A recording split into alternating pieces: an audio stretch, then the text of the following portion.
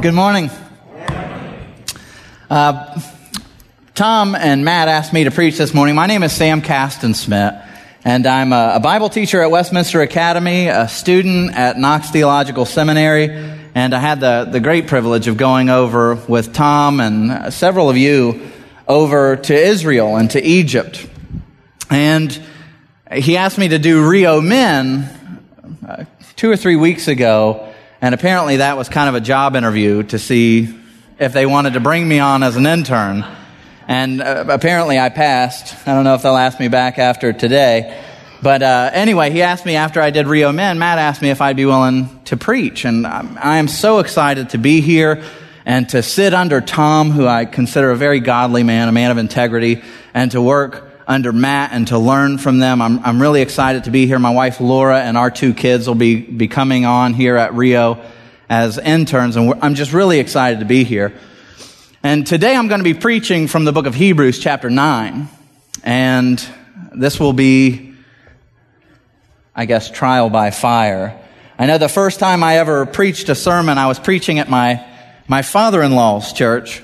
Laura's dad is a Presbyterian pastor up in Port St. Lucie, and I went up there and I preached and I got done and I thought, that went pretty well. But as insecure as I am, I went fishing for compliments, like we all do sometimes. And I said, Laura, what do you think of the sermon? And I'm waiting for her to be like, oh, it was great, and she goes, and I'm thinking, oh no. But she used to be a missionary back in Ukraine, and while she was there, she spent 3.5 years under another pastor, and she's not a critical spirit, but she says this guy, his preaching was just, not so good. So trying to salvage some kind of a compliment, I said, well, how would I compare with him? And Laura says, oh, he was much worse than you are. So I don't come with a lot of accolades and whatnot, but anyway, in preparing this sermon, I was extraordinarily blessed. Because let me tell you, we serve and worship such an awesome God. And the more and more we dig into His Word, your theme right now is know the Word and live the Word. And the more you dig deeper into His Word, the more you are so blown away by the passionate heart of God, who has decorated all of His scriptures with this theme of His passionate, borderline romantic love for your redemption. And today's sermon, I want to take you to Hebrews chapter 9. And Hebrews is one of those books that's often misunderstood.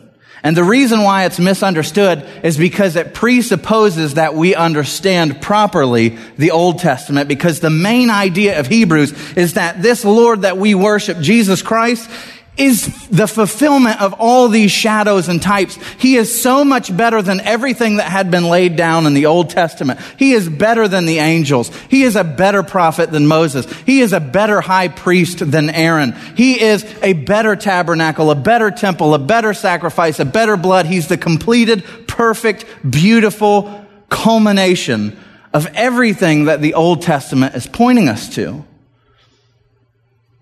But we tend to shy away from these kinds of themes because, quite frankly, guilty of this too, when we read our Bibles, we love Genesis.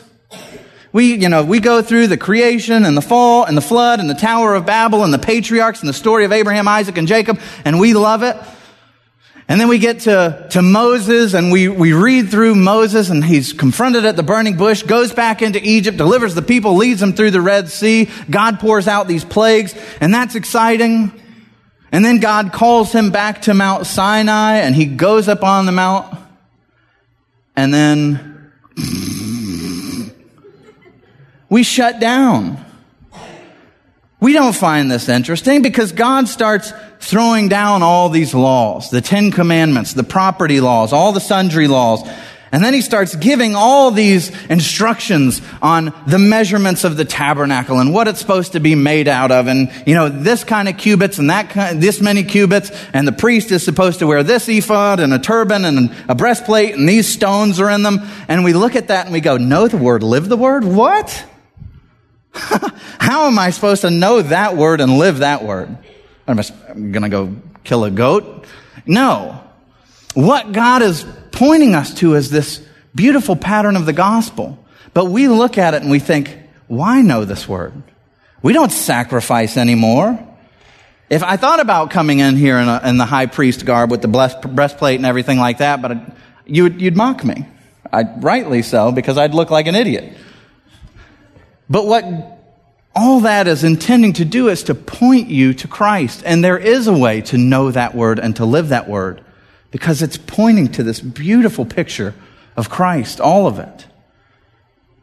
And the sermon title is The Most Holy Place, because the thing I want to focus on today in particular is this most holy place. The Holy of Holies inside the tabernacle, a little tiny room about 10 cubits by 10 cubits. It's the size of most master bedrooms, 15 feet by 15 feet. And that room is screaming God's passionate heart for your redemption. You know, it's like Matt talked about Raiders of the Lost Ark. We tend to see all that stuff as just kind of weird and archaic, and we don't understand it. And, that movie's got, gives the wrong impression. How many of you have seen that movie again? Let me see. You've got the worst special effects in the history of filmmaking, I think, at the part where the Ark of the Covenant comes, because you have people's faces just melting off and one guy's head explodes when you come across the Ark of the Covenant. And that's the way we kind of see all this old stuff. We don't quite understand it, so we just go, oh, that's back when God was angry. I don't know. But we miss the beauty of it. That stuff was intended to preach to us. That's not just the Old Testament that we can throw away. And when we do so, we miss so much of God's beauty that He has for us there. Recently, I went on a trip over to Israel and to Egypt, and we got to see some really, really remarkable stuff. And I'll tell you right now, this was about 3 months ago. I'm very glad I'm not in Egypt anymore. I'm very glad to be home. But when we were there, we saw some pretty remarkable stuff. Egypt has all this really, really cool stuff, like the pyramids and the mummies and sarcophaguses and the Book of the Dead and all this stuff.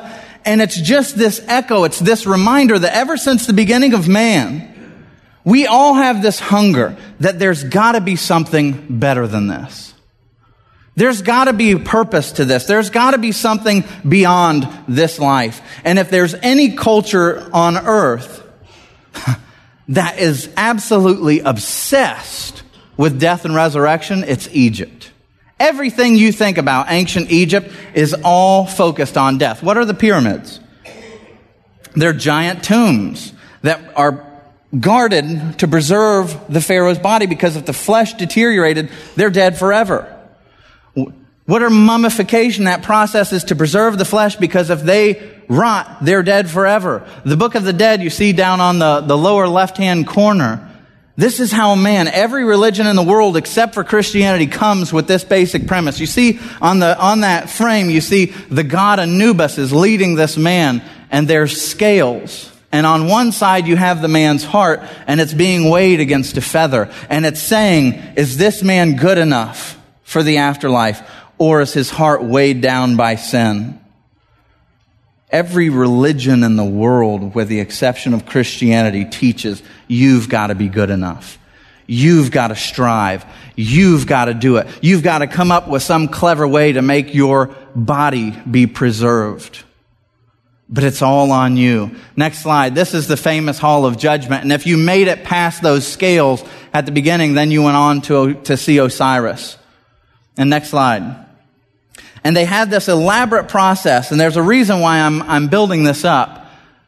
They have these canopic jars, and what they would do when a pharaoh died, they would take the organs from the inside and they would put them in these jars. There was a jar for the lungs, the liver, the stomach, and the intestines. They would put them inside, and then they would seal the lids on these jars.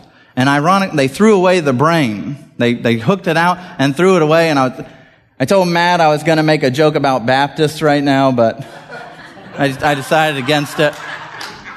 But anyway, next slide, they would take these canopic jars and then they would put them in a canopic shrine. And the canopic shrine, as we're walking around the museum in Cairo, really fascinating. It's this wooden box that's overlaid with gold. It has a lid on it, and on top of it is this image forged of the god Anubis, who is the god of resurrection and afterlife. And as we're coming up to this image, Dr. Gage and Pastor Tom are leading us up there, and Dr. Gage said something that made me think. He says, this 400 years the Israelites spent in Egypt, and this would have been how they had the technology, the know-how, to later build the Ark of the Covenant, which is essentially the same kind of design. It's a wooden box overlaid with gold with a lid on top, and then they would have images of the angels on the lid rather than Anubis. And it got me thinking, if this is how the Egyptians believed you were to achieve eternal life, all man's effort, all preservation of the flesh, then maybe when God gives us the Ark of the Covenant, that is to be a picture of resurrection. So if you would, open up your Bibles and go to Hebrews chapter 9. Next slide, please. And you can see the results of what happens in Egypt. This is what happens when men try to save themselves. When men believe they can be resurrected by their own power and will. When we were in Egypt, we got to see these mummies up close. Very eerie to look into the leathered and rotten faces of these people, knowing that somewhere their soul has departed from those bodies, and all of their hopes for resurrection in their own strength have failed them. But God gives a new beginning to Moses. When he called, first off, God calls Moses, brings him at the burning bush. He says, I want you to go back to Egypt. I want you to deliver your people. And when you deliver them and you come back through the Red Sea, I want you to come back to me at this mountain, at Mount Sinai. So Moses gets the people, delivers them, brings them through the Red Sea, and he comes to Mount Sinai, where he gets the law and all the designs for the tabernacle and everything else. And the book of Hebrews expects us to know a bit about this. Hebrews chapter 9. Next slide, please. Let me preface this a little bit more. When God tells us how to build his tabernacle, he gives very specific instructions. And as he fills it with all furniture and all the things that are going to get in it, it's very specific. And I love this about God. When God praises the patriarchs in Hebrews chapter 11, he says that it was by faith that they chose to live in tents. Why? Because they had their eyes focused on the heavenly city. This wasn't their home. Abraham, Isaac, and Jacob, they're wealthy. They could have had nice homes, but they chose to live in tents because they recognized this isn't our permanent home. And when the God of the universe comes and gives instructions for how he wants to live, he doesn't say, go build me a palace. He doesn't want a mansion. He says, I'll take a tent too. He's humble. Just like Jesus will come in all humility. The God of the Old Testament comes and he's humble. And he doesn't even dwell in the whole tent. He dwells in the holiest part of it, the small part of it. This 10 cubit by 10 cubit square. And you can tell a lot about a person by the way they decorate their home. For example, if you were to come into my college dorm room, no, I'm kidding. If that was my college dorm room, everybody in here would be going, oh my, what are we in for today? This guy's a mess. But if you walked in there, you'd run. You would want to get out of there as fast as possible because how that person keeps their house tells you a lot about that person. He needs to be in an episode of Hoarders. Next slide. If you walked into this particular person's house, you'd come in and go, oh. And you'd back off. You'd want to know, should I take my feet off? Do I need to wear gloves? I don't want to smudge anything because this person looks highly neurotic and I don't want to be in there. But when God gives instructions for how you build his home and where he's going to dwell, he gives us this. The tabernacle. And he only dwells in that small section to the far left in in the Holy of Holies, the most holy place. But once a year, the high priest would come into that room. Once a year. And he would pour down or sprinkle the blood on the mercy seat of the Ark of the Covenant for the atonement of sins. And he would sacrifice on the altar. He would burn the offering. He would take the blood. He would come into the tabernacle tent. And once per year, only one person could go beyond that veil. And he would see this, the Ark of the Covenant, a golden box, a wooden box overlaid with gold with a lid, and these angels perched on top of it, overlooking the mercy seat. And in between those two angels, the priest would pour down the blood to atone for the people of Israel. And God gives us all these instructions. And it's like he's singing the gospel as he does it. Let me read Hebrews chapter 9, verses 1 through 15 to you. Now, even the first covenant had regulations for worship and an earthly place of holiness, for a tent was prepared. The first section, the first section in which were the lampstand and the table and the bread of the presence, it is called the holy place. And beyond the second curtain was a second section called the most holy place, having a golden altar of incense, which is a censer, and the Ark of the Covenant covered on all sides with gold, and which was a golden urn. Now remember these three components: a golden urn holding the manna, Aaron's staff that budded, and the tablets of the covenant. Skip to verse 11 with me. Above it were the cherubim of glory overshadowing the mercy seat. And of these things we cannot now speak in detail.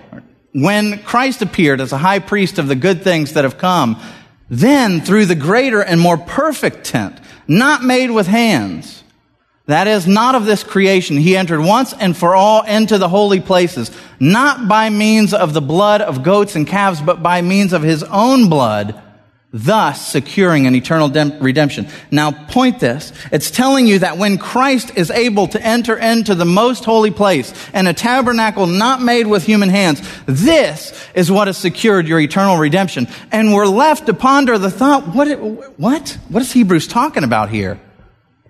Jesus never entered into the Holy of Holies. That would have been forbidden. But Hebrews is telling you that he did. What does this mean? For if the blood of goats and bulls and the sprinkling of defiled persons with the ashes of a heifer sanctify for the purification of the flesh, how much more will the blood of Christ, who through the eternal Spirit offered himself without blemish to God, purify our conscience from dead works to serve the living God? Therefore, he is a mediator of a new covenant, so that those who are called may receive the promised eternal inheritance. And that's a dense passage, but in it is incredible beauty. Next slide, please. In this passage, it's describing the tabernacle. It's describing that Christ has to enter in through the most holy place for your redemption. Keep that in mind. But inside of this ark that he puts in the most holy place, God decorates it with things he deems worthy of being in the most holy place. And you have the 10 Commandments, the manna, and Aaron's staff that budded. Next slide. Let's start with Aaron's rod. Who's Aaron? Aaron is Moses' brother. When Moses is called to go back into Egypt and confront Pharaoh, he says, I can't do that. And God says, okay, you can have Aaron. Aaron will be your mouthpiece. And they deliver the people of Israel, and they come back to Mount Sinai. And Moses goes on top of Mount Sinai, and God begins to give him the law and the instructions and all these things that are necessary for worship. And Aaron stays down behind. And the amazing thing is, God begins to honor Aaron. He wants Aaron to be a man of honor, to receive glory even from the people. And he says, and you shall make holy garments for Aaron your brother, for glory and for beauty.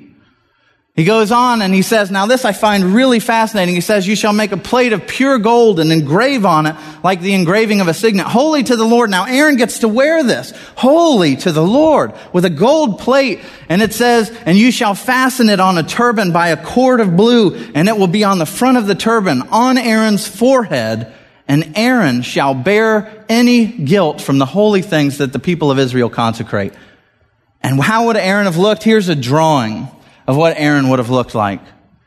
Dressed in splendor, he's got the ephod, the turban, the golden plate on his forehead that says, "Holy to the Lord." He's got a breastplate that's filled with precious gems, fine linens. He is dressed to receive all the honor.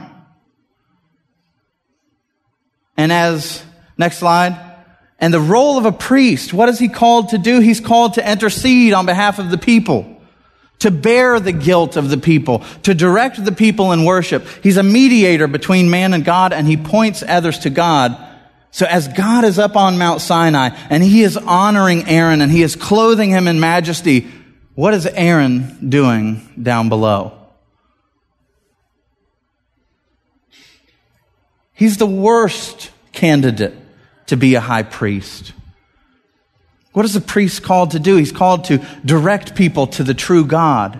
And Aaron builds for them a golden calf and says, "This is Yahweh who led you out of Israel."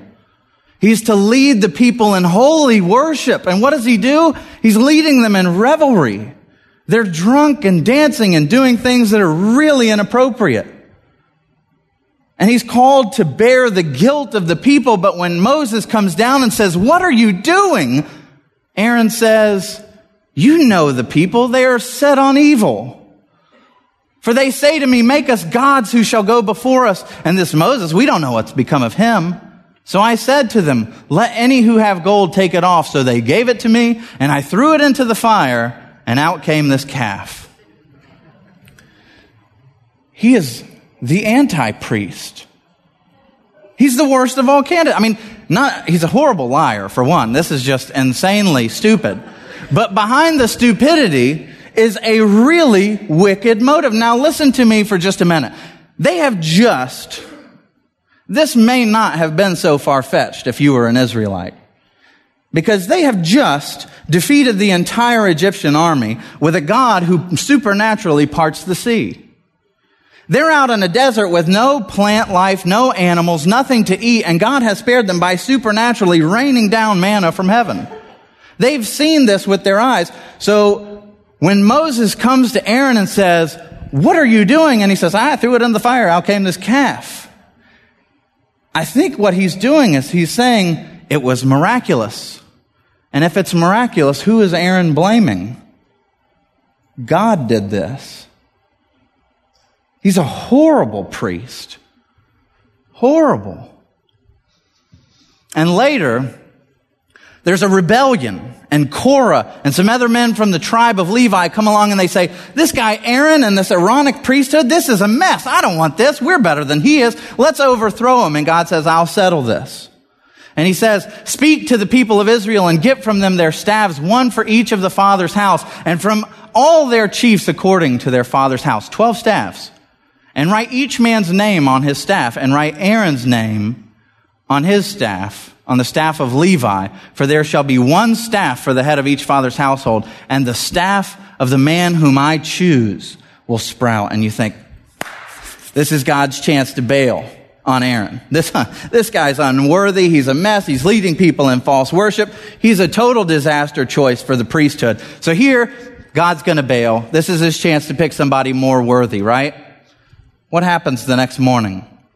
Moses deposited the staffs before the Lord in the tent of testimony, and on the next day Moses went into the tent of the testimony, and behold, the staff of Aaron for the house of Levi had sprouted, and not only sprouted, but put forth buds and produced blossoms, and it bore ripe almonds, all in a night.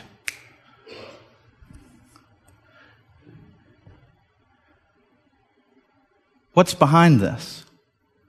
Here is a God who has taken a dead branch and brought it to life. Here's a God who takes the most unworthy for the priesthood and has come to his defense and made him worthy. This is a God who delights in resurrection. This is a God who delights in the redemption of the unworthy. And this rod that budded God looks at that and says, now that is a reminder of what is most holy to me.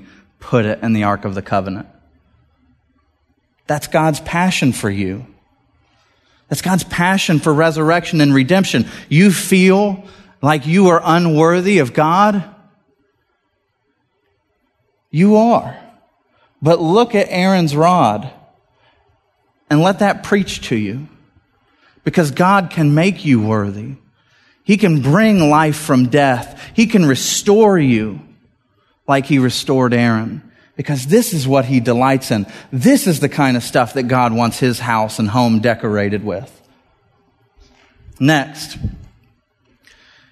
And Aaron is made worthy not because of something he does. Aaron is made worthy because he has a greater high priest. Jesus. You know, it's a real tragedy when you look at the way that Aaron is honored. When God has a chance to look over His people, God decks Aaron out. And I mean, he's looking really regal and holy. And then when we get a chance and we confront our high priest, this is how we dress him.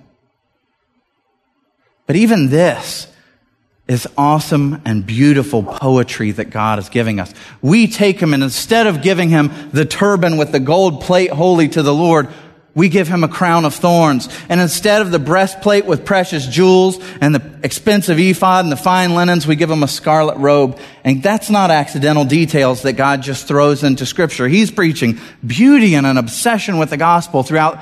So let me ask you this. Scarlet. Why a scarlet robe? Scarlet is the color of everything nasty in Scripture. Scarlet is the color that identifies the prostitute of Jericho. Scarlet is what identifies the prostitute in Babylon. Scarlet, like the scarlet letter, it always identifies adultery and dirtiness and this, that, and the other. And Scripture itself says this, that though your sins are like scarlet, they shall be washed as white as snow. So what are we invited to see when our great high priest is going to the cross and he is cloaked in scarlet? Christ is being cloaked in the color of our sin. And why thorns?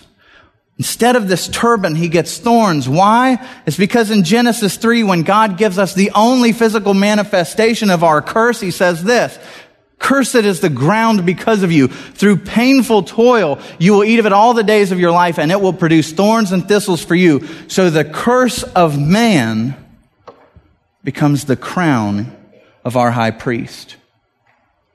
And that is preaching to you.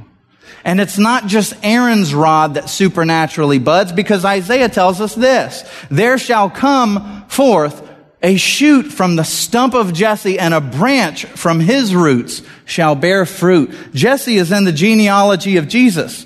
And why does it tell us the stump of Jesse? What do you think of when you see a stump? It's been cut. It's dead. It's done. There's no more life there, but it's telling you there will come from that stump a branch, and that branch will come to life and create fruit. And Jesus is that branch, and you are that fruit. And when God decorates his holy place, he says, now that is holy. He loves redemption. He loves gospel. He loves grace. He loves you. Next you come to the jar of manna. Same time period. As they're coming out across the Red Sea, they're entering into the Sinai Peninsula. It's all desert. There's no great streams where they're going to find water. It's mostly supernatural. It's all supernatural is how they get fed and water.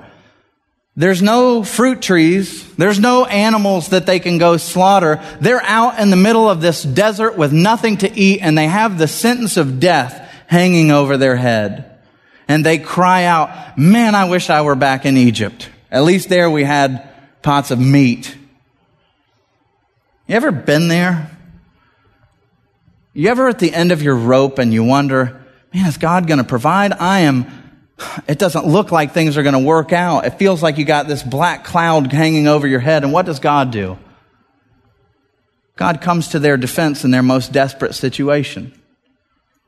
And he begins to rain down manna. And this God, if he didn't show up, these people would have starved to death without question. And God comes and meets them in their need. And God tells them, pick up an omer full of that, a jar full, and I want you to put that in the Ark of the Covenant. Because when I think of what's worthy of my most holy place, that is. I want these people to have a reminder that I am the God who meets their needs. I am the God who provides their daily bread. They need not worry. That's holy to me. And what happens when that bread, which normally rotted every day, you couldn't grab 2 days worth unless it was preparation for the Sabbath, but that bread that rots every day, what happens to it? When it goes inside of the Ark of the Covenant, it becomes everlasting. When you dwell in the glory of God, your provision is everlasting. In other words, that bread has everlasting life. It's always providing, and that is holy to God. What does Jesus say when he comes to this earth? He says, truly, truly, I say to you, whoever believes has eternal life. I am the bread of life. Your fathers ate manna in the wilderness, and they died. This is the bread that comes down from heaven so that one may eat of it and not die. I am the living bread that came down from heaven, and if anyone eats this bread, he will live forever. So just like Christ becomes a greater manifestation of that rod, he becomes a greater manifestation of that manna. He is the bread of life, and if you eat of him, you'll live forever. He is your provider and sustainer, and if you trust in him, he will meet all of your needs. That is what God is preaching in this holy place. Next, we have the tablets of the law. And we think to ourselves, how in the world can something that condemns me be considered worthy of this theme of redemption and resurrection? I mean, after all, Galatians says that those who are trying to reach heaven by the law will become a curse to them because you can't do it. But God, even in giving the law, which if you follow it and worship, it will bless your life. But God, even when he gives the law, puts a picture of his gospel in it that is just beautiful. He doesn't just give the law and say, keep it. And if you don't, well, I'll deal with that. He gives the law, and what happens? Moses goes up on Mount Sinai. Next slide, please. Moses went down from the mountain with the 2 tablets of the testimony in his hand. And as soon as he came near the camp and saw the calf and the dancing, Moses' anger burned hot, and he threw the tablets out of his hands and broke them at the foot of the mountain. And then he goes and he intercedes on behalf of the people. And he says, God, blot me out of the book before you blot my people out. And God says no, but his wrath turns away and he spares Israel. And then he gives Moses this instruction: go back on the mountain and I'm going to make those tablets new.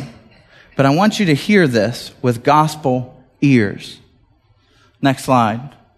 The word comes from heaven and it takes form. And then that same word comes down and it confronts the sin of the people and it's broken. And then God's wrath is turned away and the word is restored. That word will become flesh and it will do that same pattern again. The word will come from heaven, taking on the form of a man, and he will confront the sin of the people, and he will be broken, and he will turn away God's wrath from us. And God will raise him up on the third day brand new and restored to even greater glory where he is given all honor. And this is how God decorates his most holy place. This isn't archaic. It's not scary. This is God preaching resurrection and redemption to you. And he is so absolutely obsessed with your redemption and his love for you, and he sings over you, but he decorates his home with the very images that mean your redemption. He wants you to see that he's a God that brings life from dead objects, who can redeem the most unworthy, who can provide for you when you feel like all hope is lost, and who can restore the word which is broken. And he chooses to put that word deep into the heart of his tabernacle, and you are the temple of God. And God is calling you to have these same emblems buried in your heart. The Word of God and you as tabernacles. The faith that God brings life from death in your heart. And the bread of life in your heart. Next slide. And he's not done there. When you come to the Holy of Holies, which is the most holy place, you're confronted by this veil. And this veil meant the separation. Only one person could go beyond that veil once per year. And God chooses, he says this to Moses, and then again to Solomon, I want you to stitch images of cherubim in that veil. And you think, okay, what's the big deal with cherubim? Well, what do we know about cherubim? They're really fierce creatures. They're not the chubby little babies you see on Valentine's Day cards. But the first time we hear about cherubim in the scriptures comes in a very famous passage. It comes in Genesis 3. And this is right after the fall. Listen to what God says. God said the man must not be allowed to reach out his hand and take also from the tree of life and eat and live forever. Because he doesn't want him to live forever in a fallen state. And after he drove the man out, he placed on the east side of the Garden of Eden cherubim and a flaming sword flashing back and forth to guard the way to the tree of life. And these cherubim that are etched onto the temple veil and placed atop of the Ark of the Covenant are saying to you and to me, no further. You're disgusting. You are fallen. You are sinful. You are not worthy of the presence of God. So every time you entered into the holy place and you came upon the Holy of Holies, you saw those angels that reminded you of the fall. And what happens? Next slide. When Christ dies, you all know this very well, that veil whoosh, right down the middle. And we hear that, yeah, this reunites man with God. We can now go into the holy place, the place of God's presence. But even more than that, what has happened to those two angels? What has happened to those angels that are guarding the way, that guarded the way into the Garden of Eden, that guarded us from reaching the tree of life? Those angels are dispatched.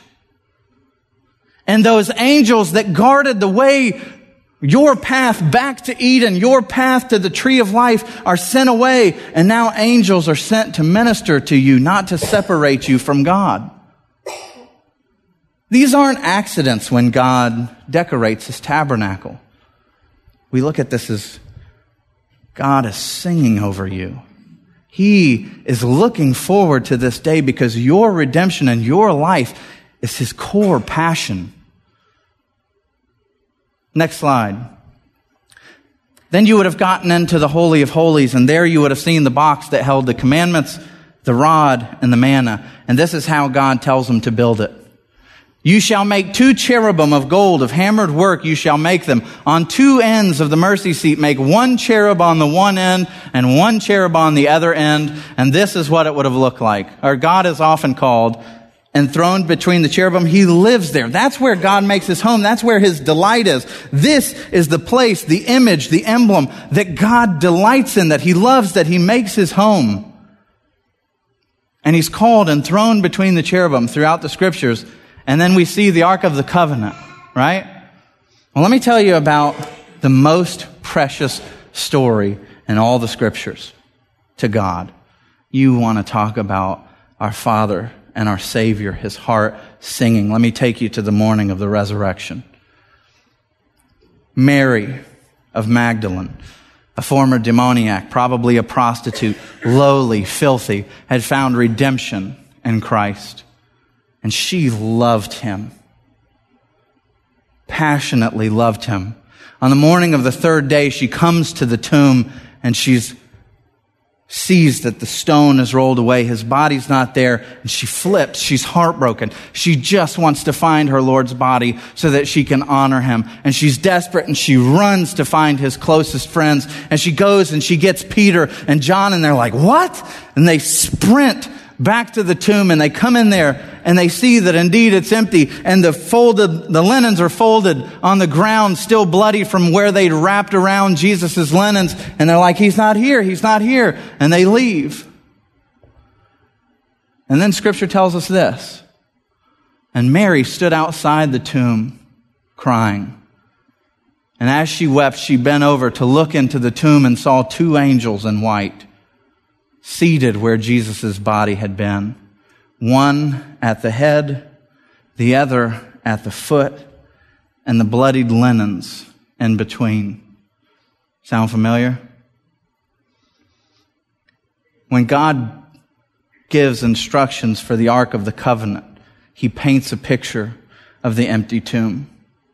God puts one piece of furniture in the most holy place in the world, and it is a picture of the resurrection, because there's nothing more holy than that to God. This is where Christ has entered into the most holy place, not made by human hands. The empty tomb is the most holy place. And what I love about this, he doesn't reveal it to Peter. He doesn't reveal it to John. He doesn't reveal it to a high priest dressed in majesty. He reveals it to this lowly woman. God lets her be the first to see the true Holy of Holies. You feel unworthy of God. I want you to remember that. God delights in showing his love and his beauty to the least hopeful. That's his passion. We have that hope. We have that Savior who sings over us, has written all of redemptive history, just singing your redemption. Why? Because he delights in you. And he will delight in you forever, because that image of the empty tomb is what has secured your place with him forever. And it's not just so you can sit and worship him, but so he can love you forever. You think that you'll ever outlove God in heaven? This has paved the way for your redemption, where you get to stand before God and he showers you with his love and his glory and his holiness. And he does this forever. And just when you think you've come to the end of one of his attributes, he blows you away, because his pool inside of himself that he seeks to share with you is infinite. It goes on forever. You will always forever be wowed. But that is the image that paves the way for you. It's like, we look at the cross. That's the emblem of the crucifixion. I told my wife this. It sounds a little bit kooky, but I feel like we should almost all hang like Ark of the Covenants around our necklaces, because that's the image of the resurrection. And God is doing all this to show the Israelites as they come out of Egypt. No. The Egyptians have it wrong. So let me take you back to what we talked about. On the left, you see man's efforts. The wooden box overlaid with gold, with a lid, with the God of afterlife and resurrection on top of it, and they would stuff their own flesh inside of it. And we've seen how it turned out for all of them, right? They're decaying, they're rotting, they're dead. They have no hope of resurrection. And God pulls these Israelites out of Egypt, and he's saying, no. Let me show you how you have life. And he gives them the Ark of the Covenant and the picture of the empty tomb. And he doesn't fill it with flesh or anything that's by man's own design or effort. He fills it with the things that you need for eternal life, not organs, but the Word of God.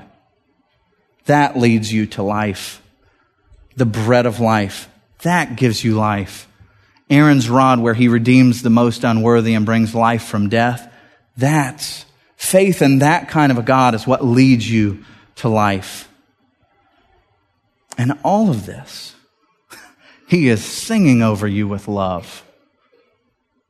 Let's pray. Our Father and our God, Lord, I thank you so much for your amazing love and your beauty, that even from the foundations of this world, before the foundations of this world, you tell us that you have chosen us in Christ. Lord, you have loved us with an everlasting love, and you show throughout the scriptures that your gospel is the central passion for us in this world. And you've written redemptive history showing us just how passionate you are. So, Father, help us to know your word better, to live your word, to look at you and to trust you for all of our needs, to look at you and know that you can raise dead dreams and dead lives.